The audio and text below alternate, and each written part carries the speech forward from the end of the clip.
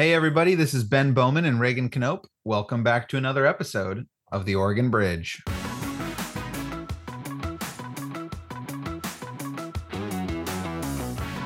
The Secretary of State, Section 2 says, shall keep a fair record of the official acts of the Legislative Assembly and Executive Branch. As of May 8th, the person running the Secretary of State's office is Cheryl Myers. Cheryl Myers was Shemia Fagan's deputy. A lot of the Republicans are basically saying, in order to restore trust, you need to fire all of the main staff that were at the top of this situation if they were involved or knew. This will be the most consequential election of modern history, and any appointee must be solely focused on restoring Americans' faith in our electoral system.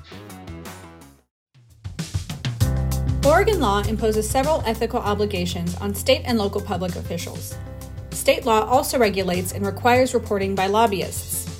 Harangue Long PC's lawyers work with public officials and lobbyists who need advice on how to comply with government ethics rules.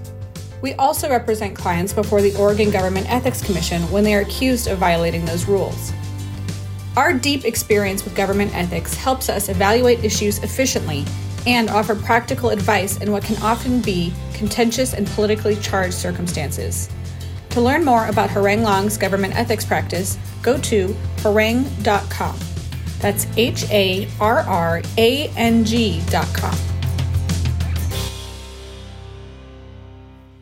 All right. This week on the podcast, Reagan and I are going to talk about a very hot topic in Oregon politics, and one of the reasons we want to talk about this is because there've been a lot of really bad takes and some information that isn't even true that's been circulating in Oregon political circles about the Secretary of State vacancy and appointment. So we're going to call out the fake news and call out the real reason I think it's important, Ben, that we're having this conversation is because this is the conversation that happens at the end of like every meeting in Salem that's taking place right now. Is like, so who do you think is going to be the next Secretary of State? Like, that's why I think I want to let listeners in on this topic, because it's the topic everybody is talking about. Everybody's talking about it. Journalists are writing about it. People are tweeting about it. Lots of speculation. But there's some factual inaccuracies, not so much in the reporting that I've seen, but in how people are talking about it that I think will be useful for folks. But before we jump into the vacancy and potential candidates and all that stuff, Reagan, what does the Oregon Secretary of State do, and why does this position even matter? Well, Ben, I did research and did not know Article before. 6 of the Oregon Constitution creates the administrative department.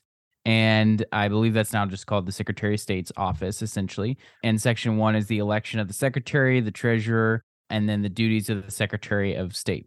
The Secretary of State, Section 2 says, shall keep a fair record of the official acts of the Legislative Assembly and Executive Branch. So that's bills passed and executive orders and possibly administrative rules too. And shall, when required, lay the same in all matters relative thereto before either chamber of the Legislative Assembly. The Secretary of State shall be, by virtue of holding the office, auditor of public accounts, and shall perform such other duties as shall be assigned to the Secretary of State by law. And then I'm just going to the Secretary of State's website. They talk about the role of the Secretary of State. She's the chief elections officer, and we need to talk about what that means. But broadly, that does mean she helps all the other counties administer elections. She administers no elections herself. If you want to go back to irony, our interview with Secretary of State Shemia Fagan, she explains that.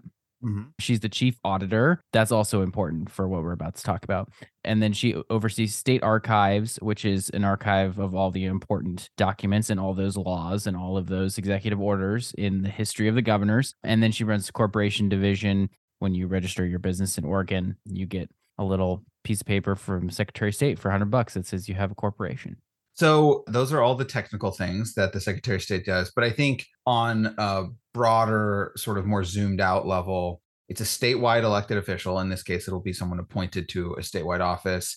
They're relatively high profile. They speak to the newspapers and weigh in, and they kind of through the audits division, I think in particular, they impact the discourse. They impact the dialogue that's happening in the state, as we saw with Secretary of State Shemia Fagan before she resigned. Ben, I do think how famous the Secretary of State is kind of up to them. Like, some of them have been historically very quiet and not said much.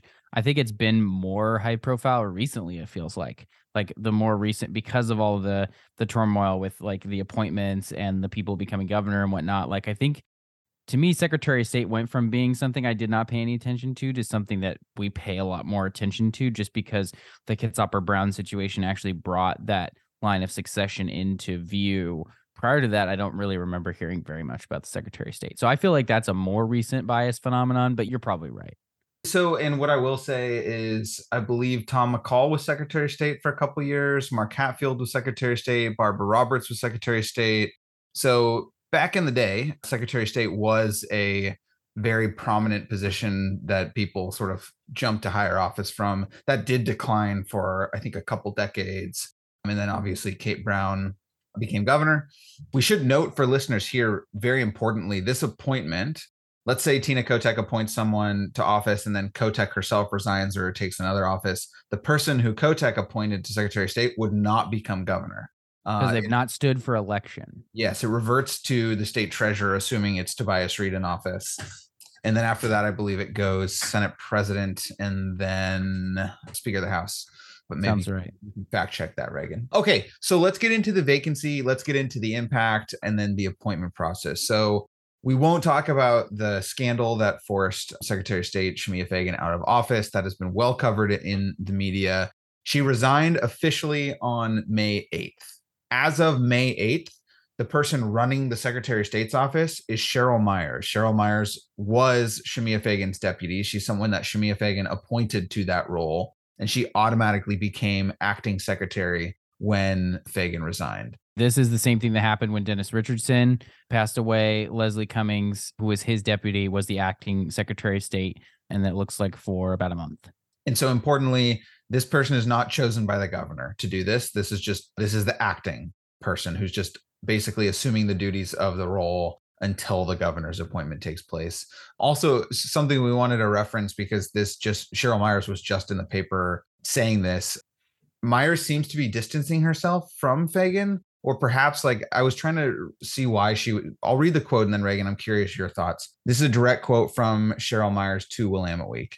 Senior staff advised Secretary Fagan against working with LaMotta from the very beginning. We advised her against taking the contract, and when she recused herself, we advised her to disclose the relationship publicly. We again advised her to quit the contract when we learned about the company's tax and legal troubles from Willamette Week.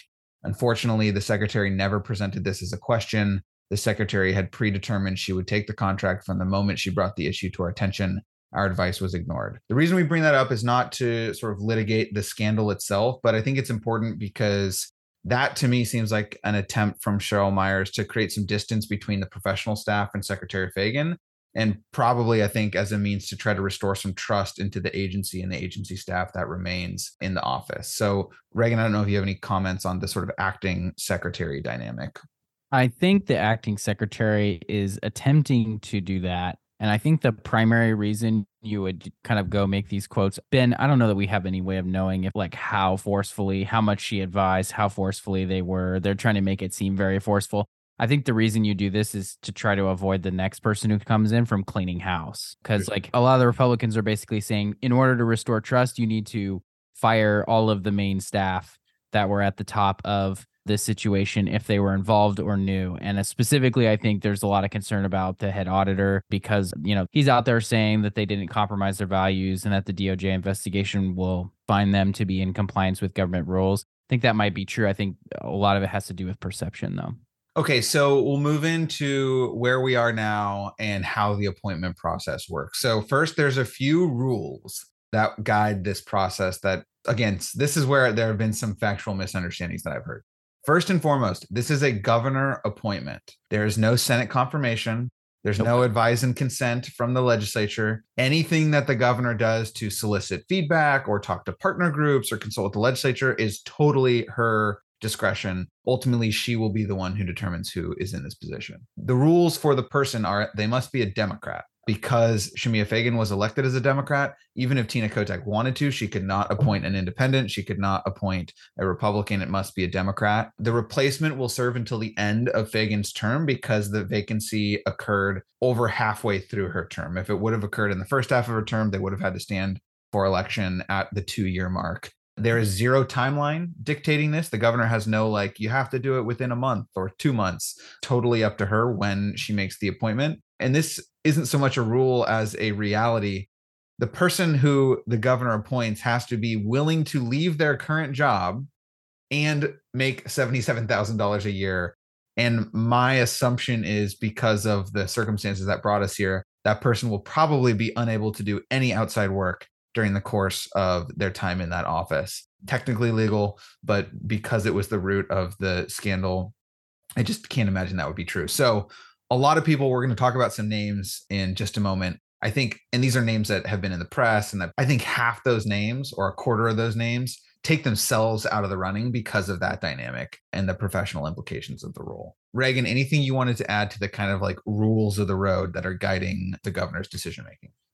Well, Ben, and one of the things that is an interesting dynamic that you watch in the media is the people who give like unsolicited feedback. We're going to cover some unsolicited feedback. One of them that I thought was super interesting was Alyssa Hagens, who's the political director of the SCIU Local 49, and OPB called her a key supporter of Kotek, probably true, said no Democratic state senator is a viable option. That's a very definitive statement from an outside group who doesn't theoretically get a decision making say on here. And so that's what I'm watching for, is like, after the governor makes the appointment, paying attention to these key things that were said in the media. Did these people actually have input? We won't know, but I'm kind of going to make some assumptions on who she took the input from based on who was selected and what was kind of said in the media.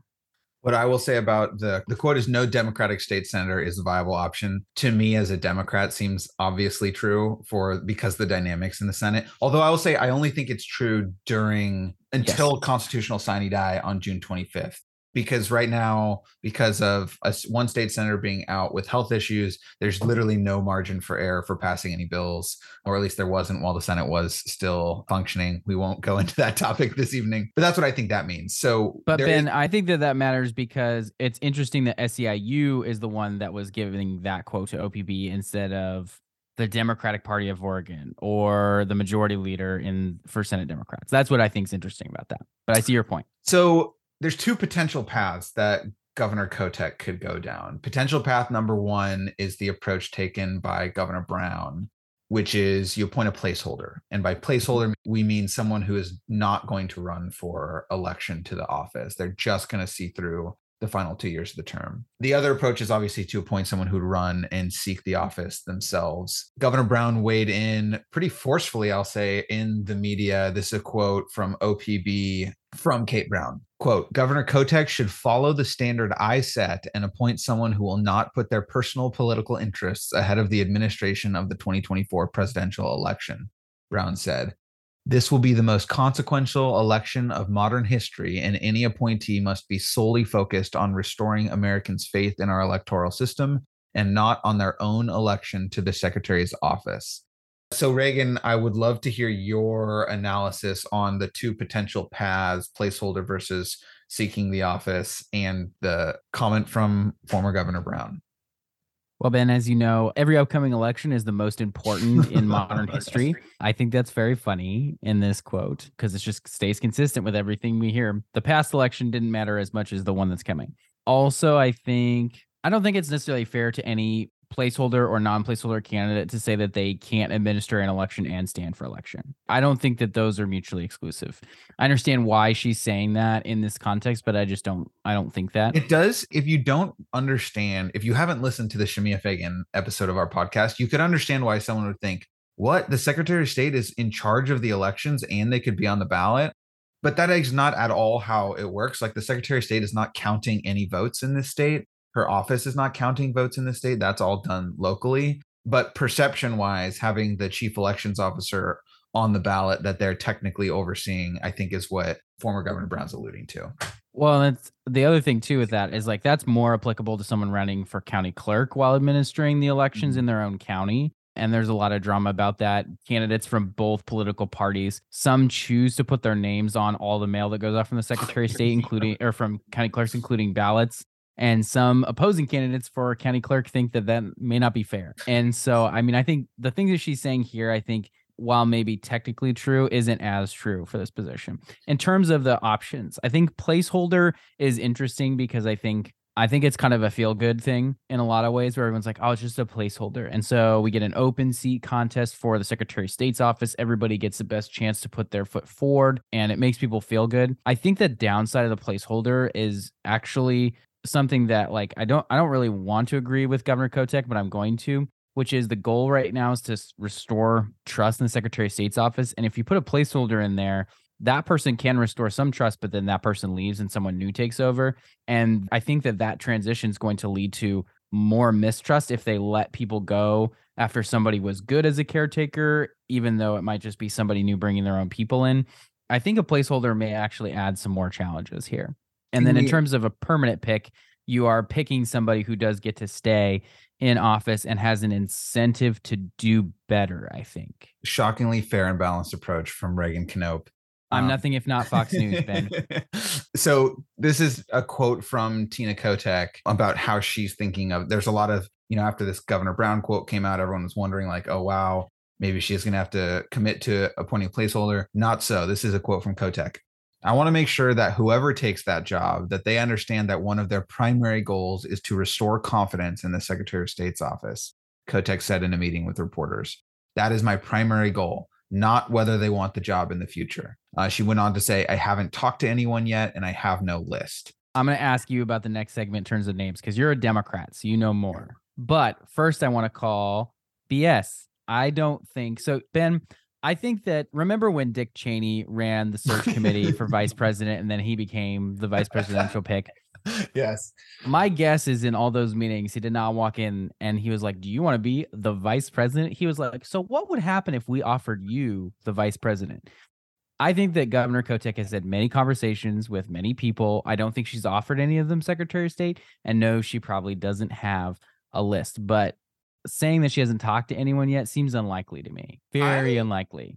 I actually totally disagree with you on that. I bet she's talked to a lot of people about the secretary, about who might be appointed or what people are looking for in the job. But I actually do take her at her word that she probably has not called anyone and said, are you interested? Would you do this? Like, it did seem, she made very clear a couple weeks ago when this all happened, I'm not going to do anything until after the May local election. So there was no urgency from her to do it. Also, like, the people who she may have called, she knows all these people personally. She has a relationship with all of them. So I actually doubt that she talked to anyone. It's from the OPB article. It seemed like the way she described it was the first phase for her was, what do we need in a Secretary of State? What qualities do we need, et cetera, et cetera. And now she's transitioning into the vetting can. I bet, frankly, that's what happens this week. It's the first full week after the local election.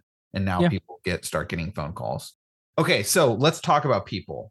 So we've assembled a list. We've tried to curate as many of the names as we could find referenced in newspaper articles or tweets or whatever, and then added a couple of our own just for fun. We've got a placeholder list that I'll read first, and then we've got a non-placeholder list. These are people who would likely... Ben, can I read these for you? And then I want your reaction as I read each one. Or do you want me to read the whole list and then you react? Let's do just the one list at a time, and then, we'll go from there. All right. So we have former state representative Peter Buckley as a placeholder. These are placeholders. Yes. Current and recently confirmed DAS director Barry Leslie, the acting Secretary of State Cheryl Myers. You've got former placeholder Secretary of State Gene Atkins, former state senator Richard Devlin, and former governor and former Secretary of State Kate Brown. Okay, so first things first, I do not believe anyone on that list is going to be appointed Secretary of State. We didn't talk about this before, but one way to read Kotek's quote where she's saying, I don't care if they're a placeholder or not, maybe they will be, maybe they won't be, is like, of course they won't be a placeholder. It'll be someone who runs. I tend to think that's what's going to happen. I think that's what I would do, I think, is appoint someone who would run. Some of the people on that list might want to run, potentially. Cheryl Myers ran for office before. Gene Atkins ran for office before for the state legislature, I believe. Richard Devlin ran for office before. I don't think Kate Brown is going to get appointed, but we threw it on the as a former. I did, Ben. She has a lot of experience. We could put Phil Kiesling on that list, maybe too, former Secretary of State. Well, I also think that, Ben, you have somebody in the non-placeholder list that I actually think belongs in the placeholder list, but we'll talk about that when we get there. Okay. And then there's like a bunch of obstacles. Like, even if you think these are the creme de la creme of placeholder candidates, everyone on that list, except for the retired people, is taking a major pay cut. Like, the DAS director is a very prominent, high profile, important job in state government that makes way more than $77,000 a year. I just don't think it's a viable placeholder. Is really challenging to get the right person. You almost need someone like Bev Klarno or Gene Atkins who's retired and willing to like come back for a couple more years of service. So that's my take on placeholder. I don't think it's going to happen. So let's move on to the other list. All right, Ben, non-placeholders. Former state legislature and current state treasurer Tobias Reed, Multnomah County Chair and former state representative and House Democratic Minority Leader Deb Kafori, former Senate President Peter Courtney, current state representative Janelle Bynum, current Multnomah County Chair. Oh, I forgot to read Deb Kafori's name as former Multnomah County Chair. Current Multnomah County Chair Jessica Vega Peterson, Oregon Speaker of the House Dan Rayfield, Oregon House Majority Leader Julie Fahey, Oregon Senate Majority Leader Kate Lieber, and former candidate for Secretary of State and former state senator, and I think he ran for Congress one time too, maybe, Mark Hass. I don't think he did. Okay. I do, now that we read the list, I realize what you're saying. It is hilarious that we are implying that Peter Courtney is down for 8 years as Secretary of State. Hey, I think in his heart, he would want to do it for 8 years. I'm just not sure he would. Yes, I don't think he would either. He would almost certainly be a placeholder candidate. And frankly, if Kotek does appoint a placeholder, you might actually put Peter Courtney at the top of the list of contenders. I agree. He's retired, tons of experience in state government. I love that you're editing the list as if I'm moving him up on the list, Ben. Okay, so let's go through this list a little bit. Tobias Reed has a friend of the pod, I should say. I believe 3 interviews on the podcast. Listen to all of them. He has expressed interest publicly. He's talked to reporters about this. This is an interesting choice for a couple reasons. One, Tobias obviously ran against Kotek in the primary. So I think appointing someone who ran against you is kind of a powerful signal of a kind. Like, you know, I'm appointing the best person for the job. We haven't always got along, but I trust him. He's been a state agency leader. Transition would be probably as smooth as you could find of potential candidates out there. Yeah, I think that's the case for Tobias. Obviously, that makes me think of The West Wing when Matt Santos picks Arnold Vinnick as his Secretary of State. Yeah. Wait, irony, same exact position. I wasn't even thinking about that. But it's like you're picking the person who was like your most recent person that you opposed in the election. And of course, you can't pick a Republican. So it wouldn't be, Drazen isn't available to be considered here. But this is like very almost bipartisan, like by picking Tobias Reed, because like not that he's a Republican, but that they were opposed in the most recent election. The other interesting thing about this appointment was obviously it would immediately create another appointment. So maybe that would be useful to the governor to appoint someone else. Maybe it would be a headache for the governor that she doesn't want to deal with, is going through this whole process another time. What I will say, you will hear from some progressive groups that they do not think it should be, they think it should be a woman or a woman of color appointed to the office. So if you pick Treasurer Reed, maybe you could appoint a more diverse candidate to the treasurer's office. Tons of considerations that would have to go into that. So Ben, I'm looking and we have not had a female state treasurer. We have only had one state treasurer of color that I can see. It was Jim Hill. Mm-hmm. And so there's a lot of opportunity to get more diversity in the treasurer's office if that's her goal. So that would be a byproduct. You get I think, pretty well respected Secretary of State, and you get an appointment to state treasury. You actually kind of get to cement a little bit more of like, you know, the Kotek administration and the Kotek's like political landscape almost.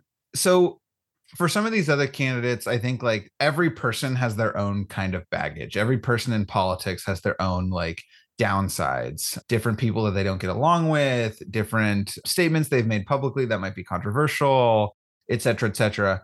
So that's like one dynamic for all of these folks. What I will say, the other dynamic here is like, there might be people on this list, current office holders, I would say in particular. You could take Jessica Vega Peterson, who has a very important role as Multnomah County Chair. You could take Speaker Dan Rayfield, who's got obviously one of the most important figures in the state legislature.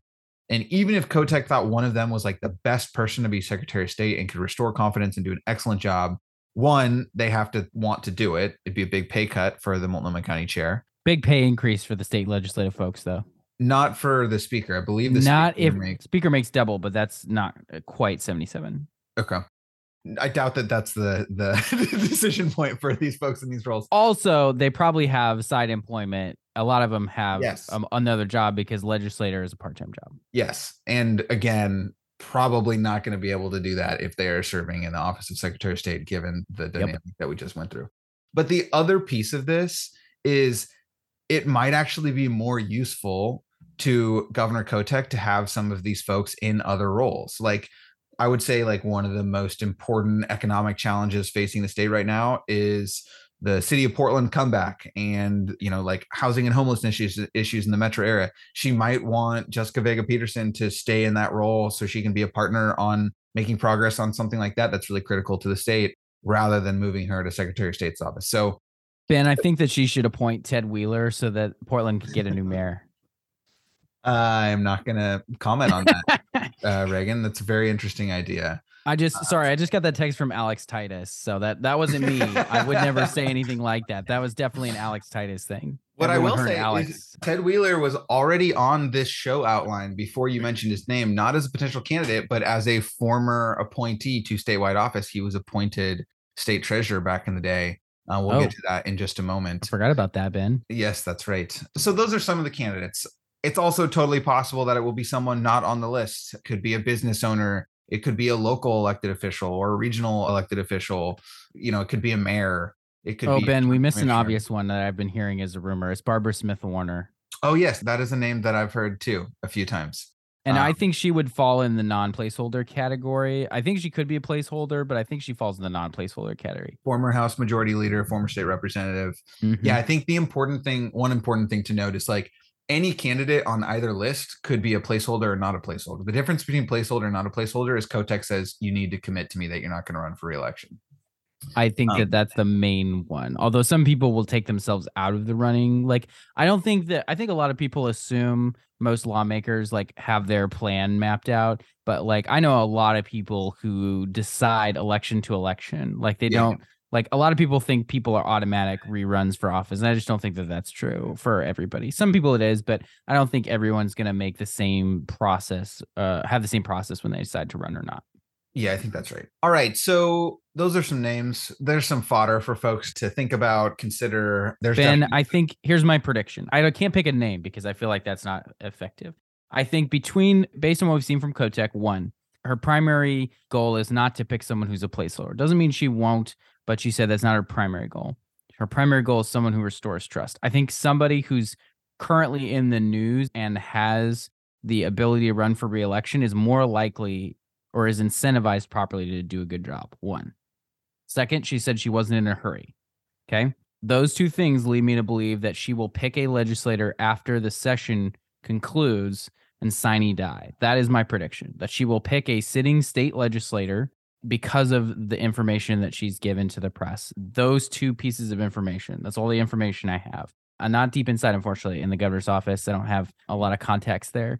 They don't talk to me about this stuff for the ones that I do. But that's my prediction, Ben. She will pick a legislator after the session is over. That's a much bolder prediction than I thought you would make on this podcast. So there you go. And so using that as a framework, the only people that I see on the like legislator list being circulated, Dan Rayfield, Kate Lieber, Julie Fahey, and Janelle Bynum. Mm-hmm. Those are the four that I hear. I think I'm trying to think who even else would be a potential. I think there's a lot of folks that are like, well, the problem with both legislative chambers actually is that they're pretty young. There's a lot of new folks in the House on the Democratic side. And even in the Senate side, there's some folks who didn't serve very long in the House before they became senators. Like there's still a lot of folks that maybe don't have super long track records. And I don't think you need a super long track record to prove, but like they're not. Ben, I'm sorry to break this to you. I don't think you're under consideration as a freshman. I think had you already had one term in you, you'd be on the top of the list. But I think that's just because you're a freshman, Ben, you've been struck off for completely invalid reasons, honestly. That is just a travesty, and I accept my removal from the list gracefully. Plus, Ben, you'd have to quit the podcast, and the listeners just won't have it. That's true. That's the real reason. I'm trying to look up while you're talking. Yeah. I'll just go through the next segment. So the part of the next segment is about Phil Kiesling. So Phil Kiesling is a former Secretary of State who was appointed. I don't think he was in his freshman year, but he was a very young legislator, and I think at the time was considered a surprise pick, and then went on to serve for 2 full terms in the office. So Wikipedia says he was in the House. Yeah, he served in the House for 2 years, 1989 to 91, and then was appointed in January of 1991. So that means, well, and I don't know, I'd have to check. We'd have to check the election results from that year, but he probably ran for election for the House and won. So he would have not have started his second term yet, but would have won his second term. Yeah.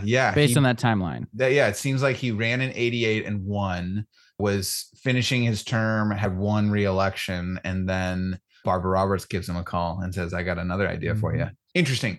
So final section here before we wrap is just wanted to look back and look at history to see what recent examples in statewide appointments to Secretary of State and Treasurer's Office look like in terms of placeholder versus non-placeholder. And there, Peter Wong wrote this in pamphlet that I found really interesting. Since Bob Straub was governor almost 50 years ago, each of his successors, counting John Kitzhaber twice, has had to make at least one such appointment during their terms. And Ben, I want to clarify this. I think this means for governors who served 8 years, they only had one of these. So it's not that it's happened every 4 years. It's that it happened once during our governor's 8-year terms. During a governor's term. Yes, I think that's right. And for some, it happened more than that. So for Kate Brown, obviously, she selected Bev Clarno to replace Dennis Richardson and Jean Atkins to replace herself. Yep. Is that right? Both of them. She selected Atkins, and then Richardson won the election against the Democrats that had run in that open seat race. And we were talking about this before we started the podcast. Atkins was appointed when people had already filed and declared for Secretary of State. And that's the other thing that I think makes this interesting is if there were already election in full swing, you can make a better case to a placeholder. So you're not putting your thumb on a scale for any particular candidate who's already running and taking that decision away from the voters. Here, I guess you do technically take the decision away from an open primary. Like you kind of assume, for me, I'm not assuming the Republican's going to have like 50-50 shot at this. They probably have a 25-75 shot. And so the Democratic primary is one of the more important for this. And so you are taking the decision from Democratic voters in open primary, but you're not taking it in the same way that she would have if she had picked a candidate for Atkins. So that's right. And I will say, I don't know that folks were filed yet for office, but people knew Richard Devlin was going to run. People knew Val Hoyle was going to run. The people knew Brad Avakian was going to run. So I think like a placeholder for Secretary of State could have been one of those three, but instead of picking a team, she picked a placeholder. So real quickly, Kitzhaber appoints Bill Bradbury Secretary of State after Phil Kiesling left early. Phil Kiesling appointed by Barbara Roberts. Both of those two ran and won twice after they were appointed. Ted Wheeler was appointed, I believe, by Kulingoski for treasurer. He obviously ran and won. And then Tony Meeker. That was after Ben Westland passed away. That's right. And then Tony Meeker was appointed by Neil Goldschmidt. Meeker, a Republican, Goldschmidt, a Democrat, because I think it was Bill Rutherford took another job. So Meeker was appointed, and then he ran again and won. One final thought that I'll offer on this placeholder versus non-placeholder debate before we break, and Reagan, I'll see if you have any closing thoughts after this, is another dynamic to remember is when was the last time a Republican won statewide elected office in Oregon? 2016, Dennis Richardson. It was Dennis Richardson when he was running for Secretary of State. Before that, it was 2002, U.S. Senate, Gordon Smith. And so I think that is also a dynamic that people are talking about and thinking about is, and who was Dennis Richardson when he won? He was a former legislator who had recently been his party's nominee for governor and had spent a ton of money on TV ads and mailers and all that. So he had relatively high name recognition. The person in today's context who is in a very similar position to where Dennis Richardson was is Christine Drazan.